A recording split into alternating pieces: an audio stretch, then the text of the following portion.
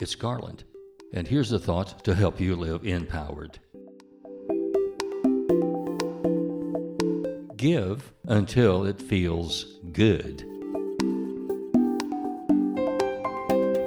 Simone de Beauvoir, a French feminist activist and philosopher, claims that the generous give their all and yet feel as if it costs nothing. They have no regrets.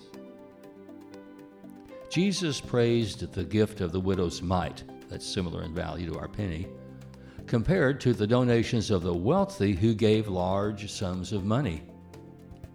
To Jesus, the widow gave more generously because she gave everything she had, whereas the wealthy gave only a fraction with much to spare.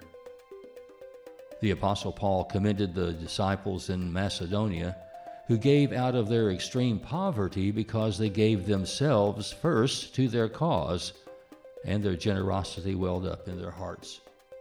In our wealth-centric culture, why do we feel the need to offer incentives to attract donors, such as recognition and tax deductions and small gifts, as if the good alone that it does were not enough?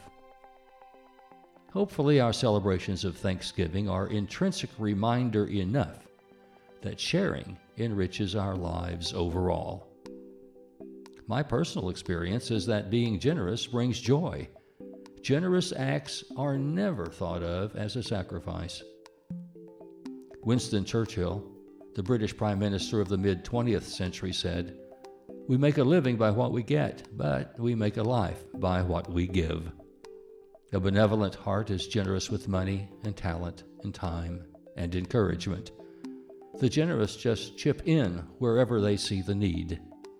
It might be to support a group that they are a member of, or a cause they believe in, or just an appeal that needs a contribution. Giving is a way you can be part of a solution, whatever it takes, with no strings attached. American civil rights leader Martin Luther King Jr. said, "Every man must decide whether he will walk in the light of creative altruism or in the darkness of destructive selfishness." So, who do we choose to be? In the spirit of Thanksgiving, I encourage you to choose the way of generosity, because the more you give, the better it feels. And it's the empowered way. I'm Garland McWaters. Live empowered by unleashing the creative energy of God love to make the world around you more wholesome, joyful, and soulful. Enliven the heart, enlighten the mind, encourage the spirit, and enlarge the expectations of living in yourself and in others. That is the empowered way.